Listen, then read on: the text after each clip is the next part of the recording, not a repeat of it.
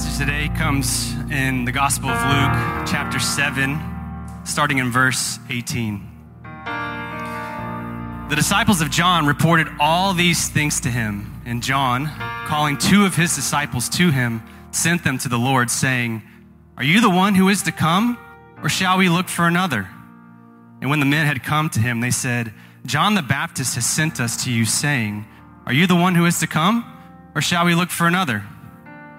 In that hour he healed many people of diseases and plagues and evil spirits, and on many who were blind he bestowed sight. And he answered them, "Go and tell John what you have seen and heard. The blind receive their sight, the lame walk, lepers are cleansed, and the deaf hear. The dead are raised, the poor have good news preached to them, and blessed is the one who is not offended by me." When John's messengers had gone, Jesus began to speak to the crowds concerning John. "What did you go out into the wilderness to see? A reed shaken by the wind? What then did you go out to see? A man dressed in soft clothing? Behold, those who are dressed in splendid clothing and live in luxury are in king's courts. What then did you go out to see? A prophet? Yes, I tell you, and more than a prophet. This is he of whom it is written, 'Behold, I send my messenger before your face, who will prepare your way before you.' I tell you, among those born of women, none is greater than John. Yet the one who is least in the kingdom of God is greater than he." When all the people heard this, and the tax collectors too, they declared God just, having been baptized with the baptism of John. But the Pharisees and the lawyers rejected the purpose of God for themselves, not having been baptized by him. "To what then shall I compare the people of this generation, and what are they like? They are like children sitting in the marketplace and calling to one another. 'We played the flute for you, and you did not dance. We sang a dirge, and you did not weep.' For John the Baptist has come eating no bread and drinking no wine, and you say he has a demon. The Son of Man has come eating and drinking, and you say, 'Look at him, a glutton and a drunkard, a friend of tax collectors and sinners.' Yet wisdom is justified by all her children." This is the word of the Lord. Amen. Amen. Church, you may have a seat. Thank you so much for being here to worship with us. If you have a copy of the scriptures, would you grab it and open up to that text we were just in Luke chapter 7. Luke chapter 7. If you don't own a Bible or you don't own a copy of the scriptures, we have a few under the seats in those little racks. We also have some at our welcome table in the back. We would love to give you a copy of God's word if you don't own one. It's what we value and treasure the most, because in it we hear of our Lord and Savior. It is the very active, living word of God. And so we want you to have a copy of the scriptures that we value so much, because we see Christ and we know God because of it. And so if you're new with us, welcome. So glad you are here. We are working our way through Luke's gospel. We are taking our time, as we like to say, just going slowly, trying to digest all that God has given to us in this gospel so we can see who this Jesus is. And so we we looked last week at chapter 7, and we were asking these questions, or we were saying that Luke chapter 7 is beginning to sort of give us a more fuller understanding and fuller picture of who this Jesus is. And last week we saw that Jesus is Lord over sickness and Lord even over death itself, our greatest enemy. And so we can have hope even in our sickness and even in death, that we are not separated. Those of us connected and united with Christ, that even death cannot separate us from God because of Christ. And this week, as the text we just heard, we see that this Christ is the promised one, is the long expected Messiah who has arrived. So quickly, let me pray real quick and we'll jump into today's message. This is an old Anglican prayer. It says, "What we know not, Lord, teach us. What we are not, make us. And what we have not, give us. In Christ's name we pray. Amen." Well, any coffee lovers here? Show of hands. Who loves their morning cup of coffee? Good. That's like the most participation I think I've ever gotten up here. Normally I ask things, no one responds. It's as if you're not here. Like, surely he's not talking to me. That shows me right there that we are all just obsessed and maybe even borderline addicted to our morning coffee. Ashley and I love our morning coffee. In fact, there are nights where we go to bed and we sort of think about that morning cup of coffee. Is anyone there with me? Kathy is not. I talked to her. She's got a couple of non-coffee drinkers. That's okay. We still love you. We're glad you're here. But I go to bed sometimes like, I can't wait for that morning cup of coffee. So our routine goes something like this. We wake the kids up. They're getting ready for school. Ashley's getting ready for work. I'm helping sort of buzz around. But the very first thing we do is we get the coffee going. We have that sort of first cup so our eyes can actually fully be awake. And then the kids go off to school. Ashley's off to work. And then I'm sort of a little bit behind them, come up to the church here in the office. And I always take a coffee to go. And so probably like all of you, we now it's this strange world we're living in where we've now all amassed and collected 1,600 metal cups, right? And so then I go into the drawer that houses all of the lids to said metal cups, and I can never find the right match. Is this a Yeti, an Arctic, an Academy one of the giveaways that I got, and I never have the matching lid to the right brand of cup. That's okay. And so I take my coffee to work. I usually get down, I get my laptop out, and Monday morning I'm kind of responding to different emails and things like that have come in over the weekend. And I usually do this, and I typically forget to so if you go into my office on a Thursday or Friday, there's like 7 metal cups kind of strewn around my office that I forget to bring home at the end of the day. Can anyone relate to this? They do this in your office at all? Okay, 4 of you. We're back to where I'm normally at. Okay, good. And so this particular day, there was a lot of things that had come through the desk, and I'm grabbing my cup of coffee, my warm cup of coffee. I'm still trying to wake up in the morning, and I'm going to take a sip of this delicious, warm, double-insulated, Yeti-housed cup of Joe.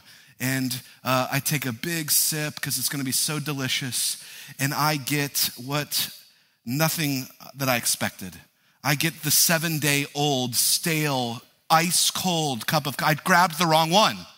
Right? Because there's so many cups all over my office. I just was doing my thing and I grabbed the wrong one and I drank 7-day-old stale cold coffee. It was not at all what I expected. It was gross, right? So luckily there's a trash can right next to me, and so I won't give you any of the details. It reminded me of a story that happened to me years and years when I was a youth pastor. Thank the Lord I take my coffee black now, but back in the day I used to put a lot of stuff in it, and I did the same thing, only it had 7-day-old cream in there. And I'll spare you the details on that one. And so that's on me. That's clearly my fault. I have a history of doing this. But the point is this, that sip was nothing like what I was anticipating. It was nothing like what I was expecting.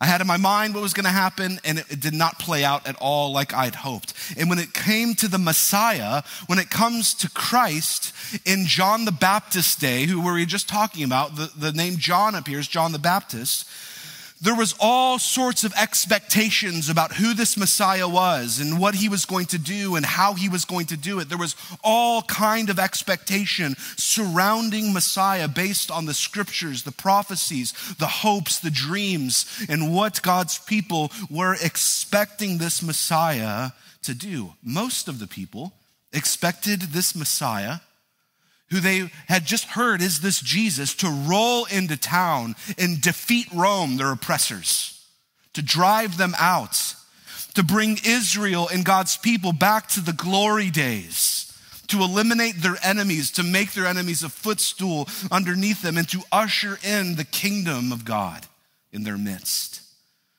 And they expected all of this to happen in a certain way.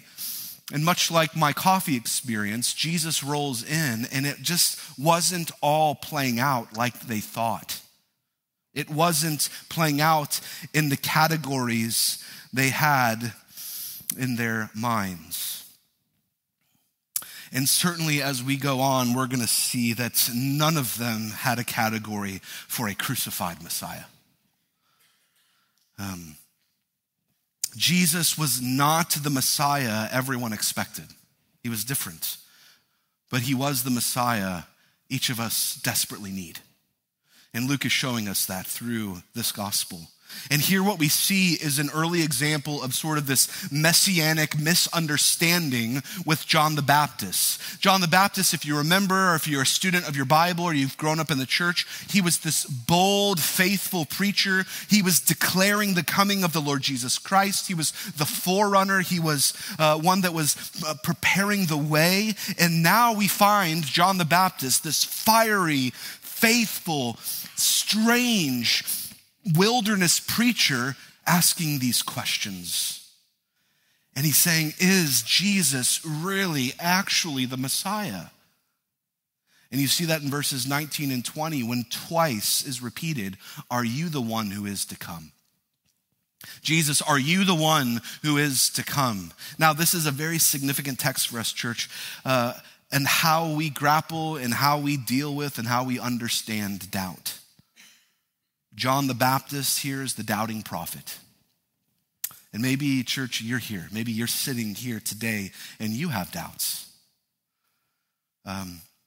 Maybe you're a believer and you have some doubts. Maybe you're not a Christian. You were invited by a friend or you just rolled in here. Maybe you're still grappling with a lot of things and you haven't come to know Jesus because you've got some questions. And I want you to see here, just at the very surface level, that Jesus is not offended by your questions. Jesus is not afraid of your questions. He is not put off by your doubt. And I want you to see it is a very good thing to learn from John here, to take all of your doubts, to take all of your questions. It takes the things you're struggling with about faith and about how God is moving and who Jesus is and bring them to Christ and ask honest questions. Like, are the scriptures trustworthy? The reality of the resurrection, whatever it may be that you're grappling with, how God is working in your life. How is God working in this crazy world that I'm trying to navigate today? You can bring your questions to Christ. He's not afraid of them. Here's the good news, church, this morning. Jesus has a history of turning doubters into disciples. Amen? That was my story. Jesus has a stellar track record of turning doubters into disciples. It's his specialty, you might say. There's one famous one, Doubting Thomas, that you may have heard of. You may know he gets a bad rap. I think we should call him Believing Thomas. Thomas just had a healthy skepticism when you think about his story. Anything worth truly believing, anything worth believing so much you would live your life in line with it is worth asking hard questions about, is worth some skepticism, is worth some investigation. And Thomas doesn't just go with the flow and say what everyone else is saying. He says, no, I need to see Christ. I need to make sure that there's not been some swap here. I need to make sure this isn't a body double. And then Thomas gives this wonderful confession when he sees Christ. He says, my Lord and my God. And then Jesus says, blessed are those who haven't seen and still believe. And church, if you remember all the way back, if you've been with us since we started Luke's gospel, Luke's entire gospel is written in one sense to deal with our doubts and to deal with our questions. If you remember, Luke the physician, Luke the historian begins writing this gospel all the way back in chapter 1, and he tells us why he's writing it. He tells us who he's writing this to. He says, I'm writing this to my friend Theophilus, who has questions. And he's writing so that, if you remember, Theophilus can have certainty regarding the ministry of our Lord Jesus Christ. And so this is a good text for us to camp out in as we grapple and deal with our own doubts. And we see here that Jesus is not offended by these questions. He is gracious to John. He gives answer. He could have just blown up, got angry. What do you mean? Just a few chapters ago, you were saying, behold, the Lamb of God, the one who takes away the sin of the world. And now you're asking, am I the Messiah? He could have been frustrated. He could have been upset or mad. And he's not. He's gentle. And he's gracious. Just like Christ always is, even with doubters. We saw this beginning in chapter 7, verse 1 to 10. Jesus is drawn to this faith of this unlikely soldier, this centurion soldier. He's drawn to the grief of this widow last week, if you remember, who lost her son, and she is devastated. And Jesus enters into her grief. And now we see Jesus enter into John's place of doubt and question. Christ is compassionate. And he's near to those that are grieving. He's near to those who have questions and have doubts.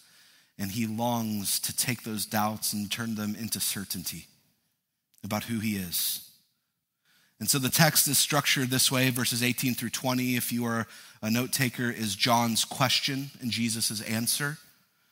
Verses 24 through 30, Jesus gives us a testimony about John. He doesn't want us to get the wrong impression about John or that John would get a bad rap. He gives us a testimony of the greatness of John's ministry.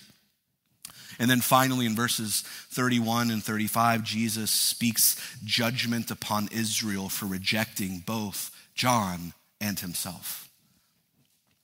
And so this morning we're going to take a high level and look a little more practically, centering around what Jesus says about doubt and what Jesus says about belief. And so there's a big idea we want to look at first of all, and then some implications. The big idea, verses 18 through 23, is Jesus is the promised one. Jesus is the promised one. So let's look at that together, and then we'll get to the implications of this big idea of Jesus as the promised one. Verses 18 through 23, the disciples of John the Baptist. So John the Baptist had all these folks that were following him in the wilderness, his fiery wilderness preaching. They are observing all that Jesus is doing in verse 18. They've looked at these healings. They looked at the raising of the widow's son last week, and they report all of these things to John the Baptist. And John is in a bit of a crisis. We don't really get that in Luke's gospel, but Matthew gives us more context into the crisis that John the Baptist is facing. Luke doesn't tell us for whatever reason. Matthew does. It's an important point to note that John the Baptist is currently in prison. That's why he has to send some of his disciples, his followers, to go investigate and help answer his question. So he's in prison. We know as you read the story further on that John will eventually be beheaded for his preaching and for his proclamation of the gospel and telling the truth to high ups in power. It will cost him his life. And he's in prison and he's hearing about all of these things that Jesus is doing. And these reports get back to him, and he sends them back to Jesus to ask him this question: are you the one who is to come, or should we look for another? Are you the one, Jesus? Or should we look for someone else?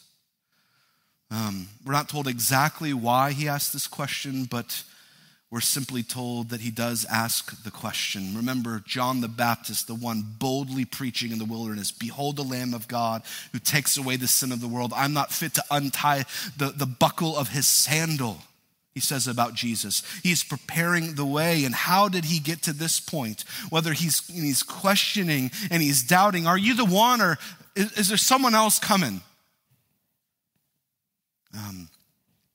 And I think the reason that John is grappling with this is found all the way back in chapter 3, verses 16 and 17. They won't be on the screen. I'm going to read them quickly.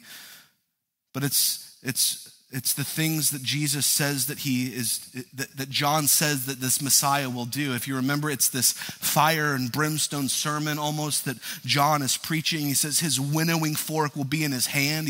John's preaching to all these people in the wilderness. Like, Jesus is coming and a winnowing fork is going to be in his hand, and he's going to clear the threshing floor, and he's going to gather the wheat into the barn and the chaff. He will burn away with unquenchable fire.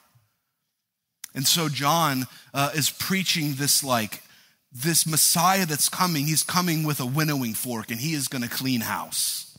And he's going to burn away all those that are bad, and he's going to keep all the good, and he's going to gather for himself his people. The problem I think John is struggling with is Jesus wasn't burning up any chaff yet. He hadn't picked up his winnowing fork. John had preached this fiery judgment that's coming from the Lord, and it hasn't happened. And John is sort of stuck in the middle. He's stuck between the times, if you will, between what he's observing Jesus is doing and what Jesus will one day do. And John is doubting in his present circumstance. And doubt is arising. He's sitting in a prison cell. And he knew what Jesus would do, but it's not happening. So he's like, are you the one? I thought this is what you were going to do.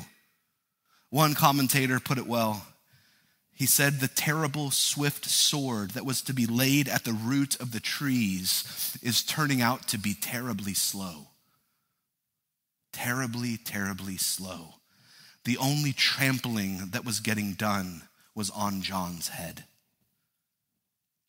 He was captive, John was, and he was not being set free. The sword was going to come later. The judgment was going to come later. And John's sitting here facing the reality of, my head is on the chopping block. Jesus, you're preaching about setting captives free, and I'm in prison. Liberating the captives? What about me?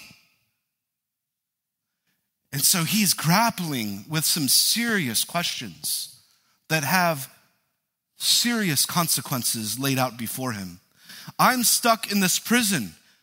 Jesus, things are moving terribly slow. Get to work. What are you doing, essentially? Are you the one? Go back and ask him. And so he sends off his disciples, his followers, to ask Jesus because doubt has creeped into his heart and into his mind. And for all of us, we can relate to this. When things are going slowly, when our pleading prayers are not answered, when we're wondering how and when the Lord is going to show up in the ways that he promised, and it doesn't seem like he is, what happens to all of us? We begin to doubt his goodness. We begin to doubt his promises. We begin to doubt, is he really who he says he is? And John is no different. He's struggling. And he says, go ask him. And if you can imagine, so these men arrive in verse 21, the ones that he sends, and they find Jesus engaged in healing the sick, liberating the demonized, giving sight to the blind, and so on. And so I wonder that this is almost like it's not a funny moment, but it is a little bit. It's like these guys roll up on Jesus and he's like doing all these amazing messianic things that only through the power of God can be done. And these guys go up reluctantly. I can imagine it's like, oh, no, you ask him. No, you ask him. No, you go ask him. Like, I don't want to ask him. And they're like, there's this amazing ministries happening. And they're like, are you the one? And they walk up in the middle of all of this. I mean, it would be like walking up to Michael Jordan after he just won the championship and scored 1 million points and had all these rebounds. Are you any good at playing basketball? It's just like the ludicrous question. It's almost this comic moment where these guys are having to ask Jesus, and he just responds with, go tell John this. Go tell them what you've both seen and heard. Just tell them what you've just observed. The blind receive their sight, the lame walk, the lepers are cleansed, the deaf hear, the dead are raised, the poor have the good news preached to them. And blessed is the one who's not offended by me. Jesus is telling John through these followers that he's basically doing everything that he said he would in the Nazareth sermon. Remember, he gets up in his hometown, he opens the scroll of Isaiah, and he says, you've just observed everything I said I would do is coming to pass. Preaching good news to the poor, liberating the captives.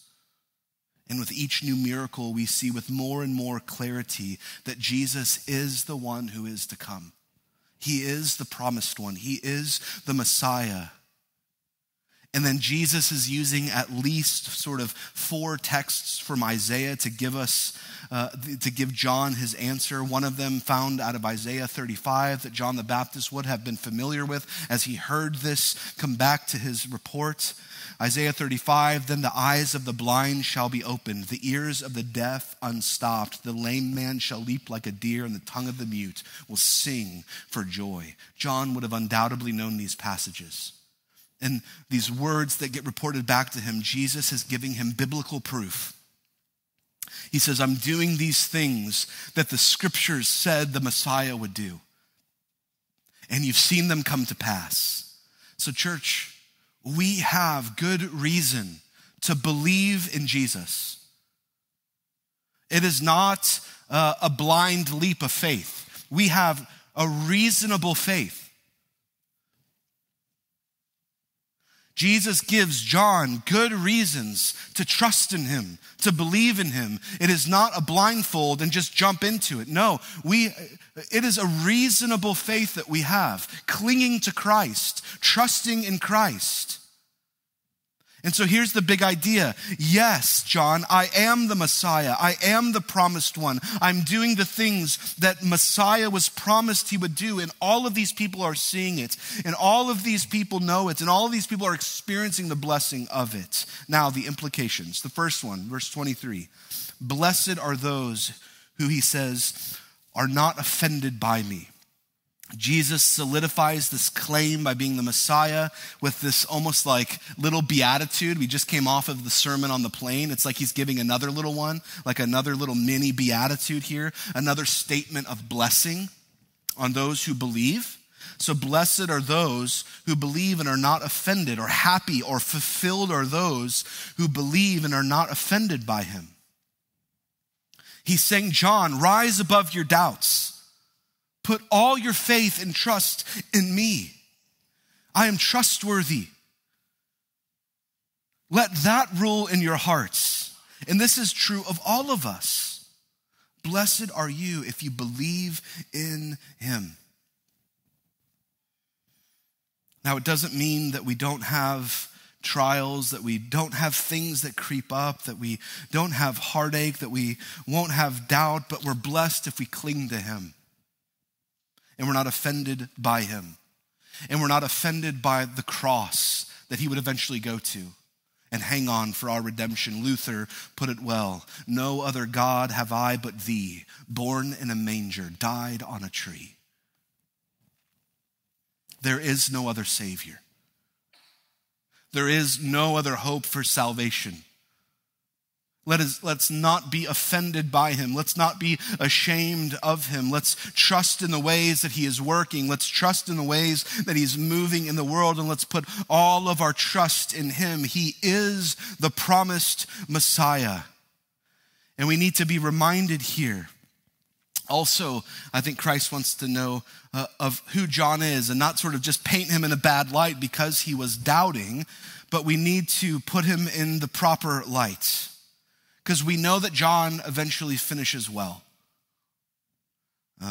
Yes, he had questions. Yes, he was struggling. And I hope all of us can relate to that. He brings his questions to Christ. But eventually we know that he was faithful to the end. He was beheaded for preaching the truth. Think about that. Your whole ministry marked by faithfulness, marked by proclaiming this Messiah, bringing even your doubts and having those answered by Jesus himself, and then standing on the truth of who Jesus is and the claims of Messiah, that he is the new king to come, and it cost him his head for telling the truth. Christ is sufficient in the highs and in the lows.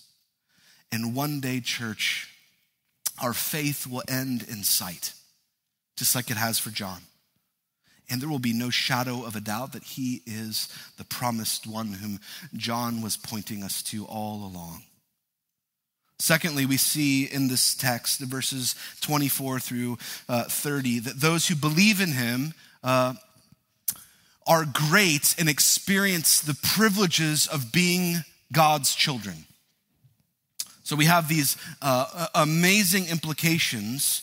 We have these amazing privileges that are bestowed upon us because of Christ and because of his redemption he brings. And it's similar to the previous implication, but it's sort of teased out a little bit more as Jesus clears up any miscommunication about John when he says this. What did you go out in the wilderness to see? A reed shaken by the wind? Did you go out to see a man dressed in soft clothing? Behold, those who are dressed in splendid clothing and live in luxury are in king's courts. Jesus says, when you guys went out to the wilderness to hear John the Baptist, why did you go out there? Did you just go out there to stare at the reeds? Did you just say, like, kind of grab your buddies and be like, hey, what are you guys doing today? Oh, I don't know, let's just go out to the wilderness and stare at the reeds. That'd be fun. It's like, no, that's not why you went out there. Did you go out to see kind of this crazy guy in his luxurious, cool sandals? No, he was dressed in camel's hair. He ate locusts. You didn't go out to see him because he was a fashion statement, because he was a fashion icon. He was strange. He wore camel's hair. He ate a strange diet. You didn't go out there to just stare at the reeds or to watch and see what type of new shoes he might be wearing. That wasn't why you went to see and hear John. No one's going out there for those reasons. No one wants to see him there. Why did you go? You went into the wilderness to see and hear John because of his preaching, because he was unique, because he was steadfast. He wasn't fickle. He wasn't tossed to and fro. People didn't go out to see his fashion or to just stare at a reed blowing in the wind. People flocked to John because Jesus says in verse 26 and 27, because he's more than a prophet. He was the prophet that was prophesied about. That's why you went. That's what makes him unique. John the Baptist stood in this unique place in redemptive history, that the prophets prophesied about this other prophet. Malachi speaks about him. In chapter 3, verse 1, Jesus highlights and says John had a privileged, amazing role. He was great. He introduced people to the Messiah, Jesus is telling them. He says in verse 28, among those born of women, not including Jesus himself, none is greater than John. That's a striking statement coming from Jesus.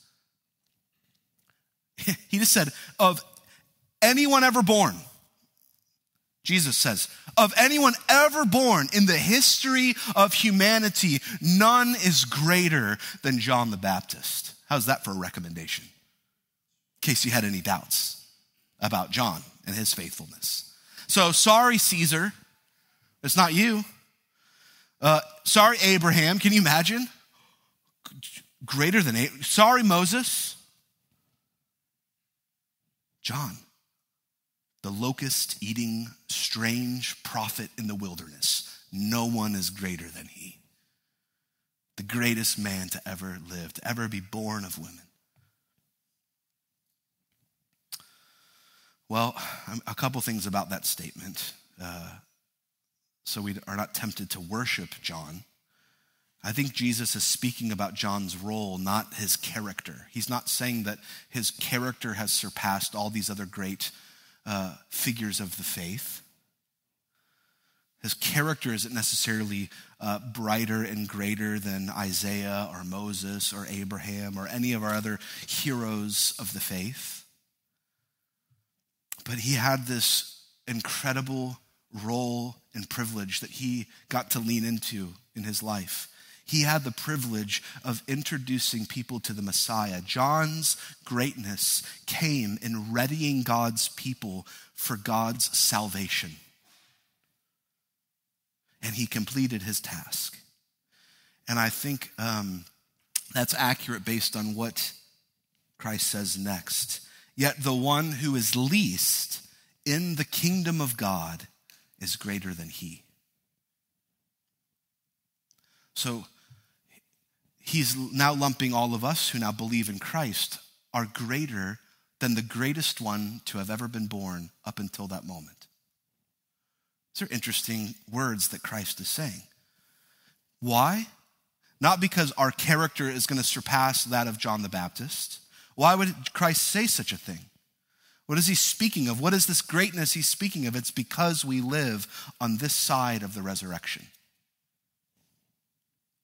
John might say, although it may strike us as funny, John the Baptist is referred to as the last of the Old Testament prophets, even though he's written about in our New Testament.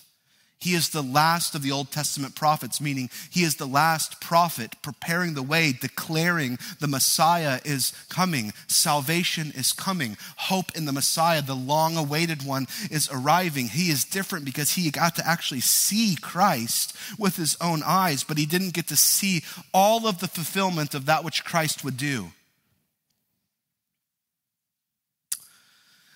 All the other prophets that came before John were just sort of like a shadow. They saw shadows. John saw it personally. Right?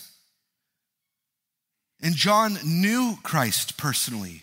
And then Jesus says something stunning. He says, those who believe are greater than John. And not in terms of our character, but in terms of our greatness and our privileges of being in the family of God on this side of redemptive history. So in terms of the redemptive timeline, I think this is what Jesus is getting at.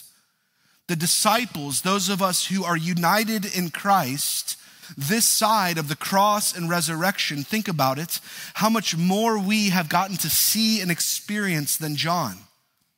We now get to point people to Jesus with even more clarity than John. We've seen the whole picture. We've seen the whole story. Even the greatest in the old covenant are not equal to the position of the lowest in the new covenant, Christ is saying. That's why we read texts, these strange texts, like 1 Peter, that tell us that the prophets of old and even the angels long to look into the gospel. Isn't that fascinating? The prophets, all the prophets of old, and even angels, they long to look into the gospel that we have. That's how privileged we are as kingdom citizens united in Christ because of the cross and resurrection. Even prophets and angels. I just wish I could do that. I wish I could be there for that.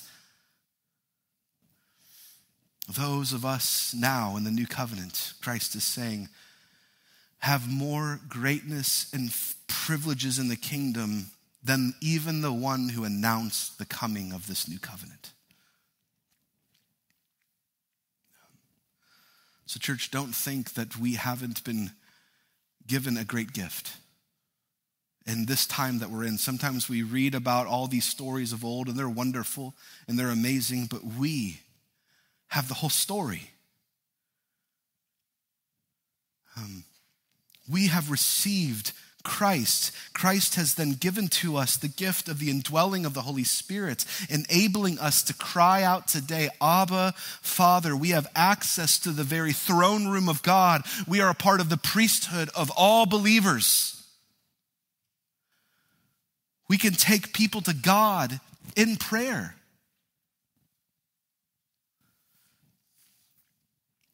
And we can take God to other people in evangelism.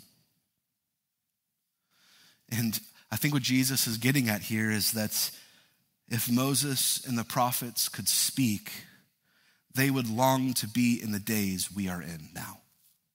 Doesn't that blow your mind to think about? If Moses could switch places, so to speak, they would long to be in the days that we're in, that the gospel, and they could understand it and speak it and share it. They would have gladly traded places. That's how special it is to share in the salvation that Christ and Christ alone has brought. Verse 28. There's some surprises about who responds. It's kind of in that parenthetical comment. And when the people heard this, and I love this, and the tax collectors too. So all these people heard all this, parentheses, side note, and the tax collectors too. Tax collectors, the lowest of the low, the most despised, the most hated are getting in on this great salvation. Christ inviting the lowliest, the outcast, to all who would embrace him. Jesus is the promised one. To those who believe, they are blessed. And to those who cling to him and believe, we have great, amazing privileges of the family of God in Christ, that we are in this side and on this side of redemptive history. It should swell your heart in worship. And thirdly, all who believe in Christ are wise. Verse 31, Jesus is still talking to this crowd. He's reflecting on the statement that was just made. He looks around at the present generation, all the people that are listening to him, all the Pharisees, the tax collectors, all these different folks that are listening. And he sort of gives us an idea and understanding of what all these folks are like. He gives us almost a cultural commentary. And Jesus is masterful at giving illustrations. And he gives such a vivid illustration here. And it's sort of strange when we read it. We're like, what is he talking about? There's like children singing and a dirge and crying and laughing. And what's going on here? But it's really a wonderful little parable, if you will, that show people and expose their hearts of who they really are and where they're currently at. And Jesus says that all of these people are like children sitting in a marketplace. And they're calling out to one another. They're like calling back and forth to each other across the street. It's like when a bunch of kids are playing in the street, you know, when your kids are, if you have children and they're little, there's the group of all the little street rats and they're all, like, I want to play this. No, I want to play this. So he's kind of setting up this kind of moment, right? And it's like he's telling them, all of you are like children in the street calling out to each other what game you want to play today. And they call to one another and they say, we played the flute for you, but none of you danced. We sang a dirge and you did not weep. And what's Jesus saying? Some call it the parable of the brats, which I think is funny. And so he's explaining, and he's like explaining this generation as one group saying, we want to play this. No, we want to play this. No, we want to do this. No, that's not right. We want to do this. And so we want to play wedding. No, that's not right. We want to play funeral. No, that's not right. And so no one's having much joy, and there is no weeping. The games, they don't translate. They reject both of them, essentially. So both groups of people are not singing and they're not weeping based on what they should be playing. There's the funeral dirge isn't moving them, and the wedding play isn't creating any joy. And Jesus likens this little analogy to this generation. And essentially what he's saying is, he says, they're not satisfied. You're not satisfied with John the Baptist and his message, and you're not satisfied with mine. John comes as this strange prophet in the wilderness, practicing amazing self-denial, proclaiming a message of salvation that's coming. And he's calling the nation to repentance, a dirge, if you will. Repent, get ready yourself. The Messiah is coming.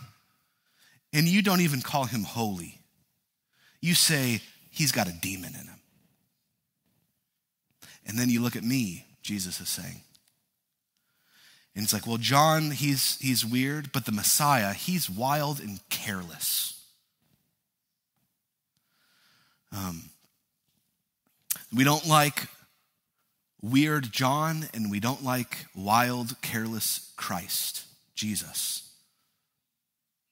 He associates with gluttons and drunkards. He must be one too. He's a friend of tax collectors and sinners. He's careless. How could the Messiah that we've all been waiting for hang out with riffraff lowlives like this?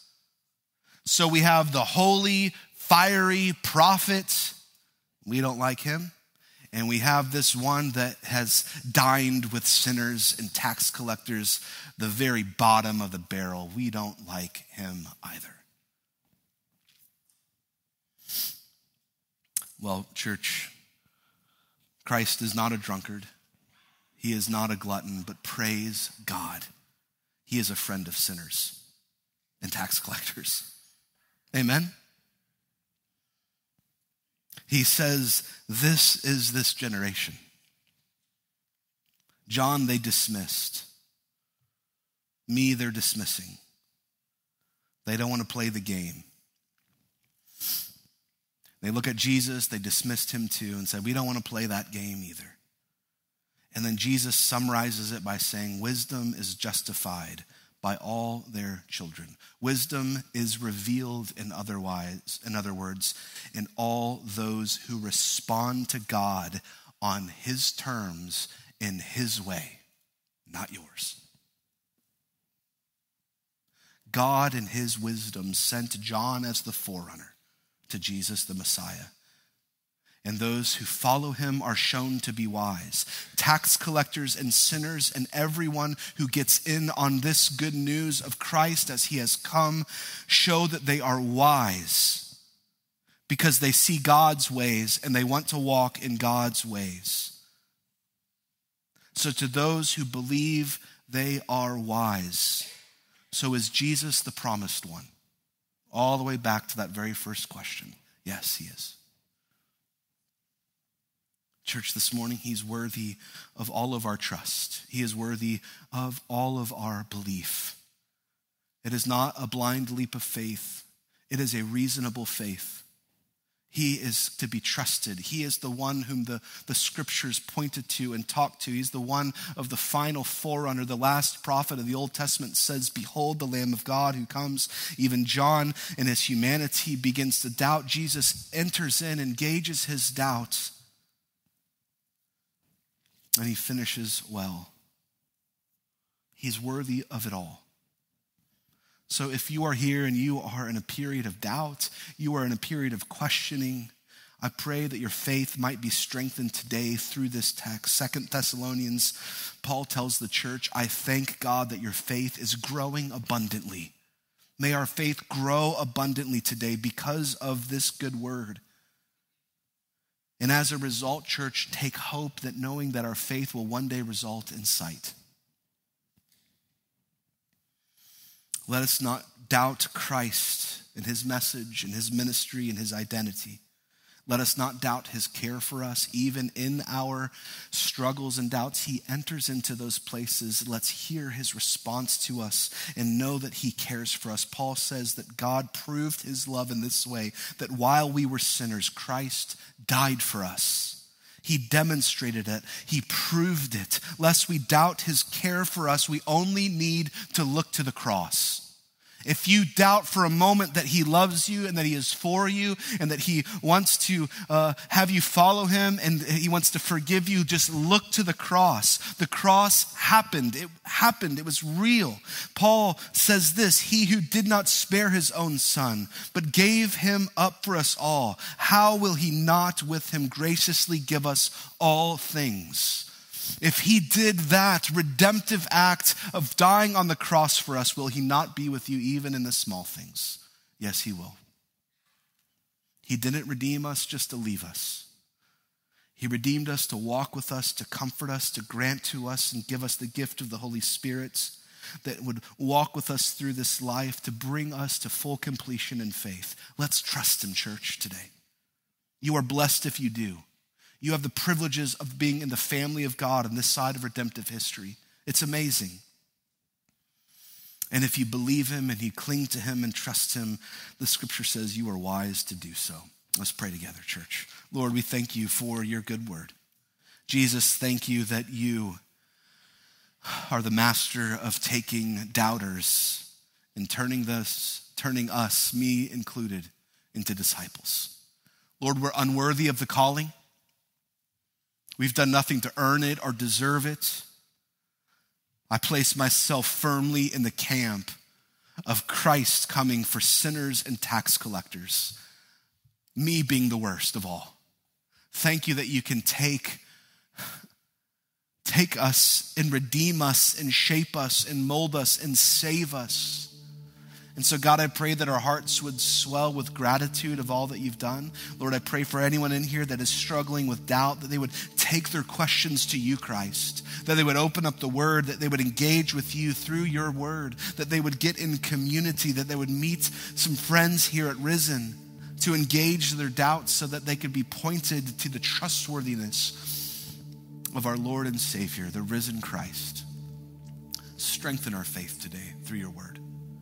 We love you, Jesus. We trust you. And we're grateful for you. It's in his name we pray. Amen. Church, let's stand and worship Christ.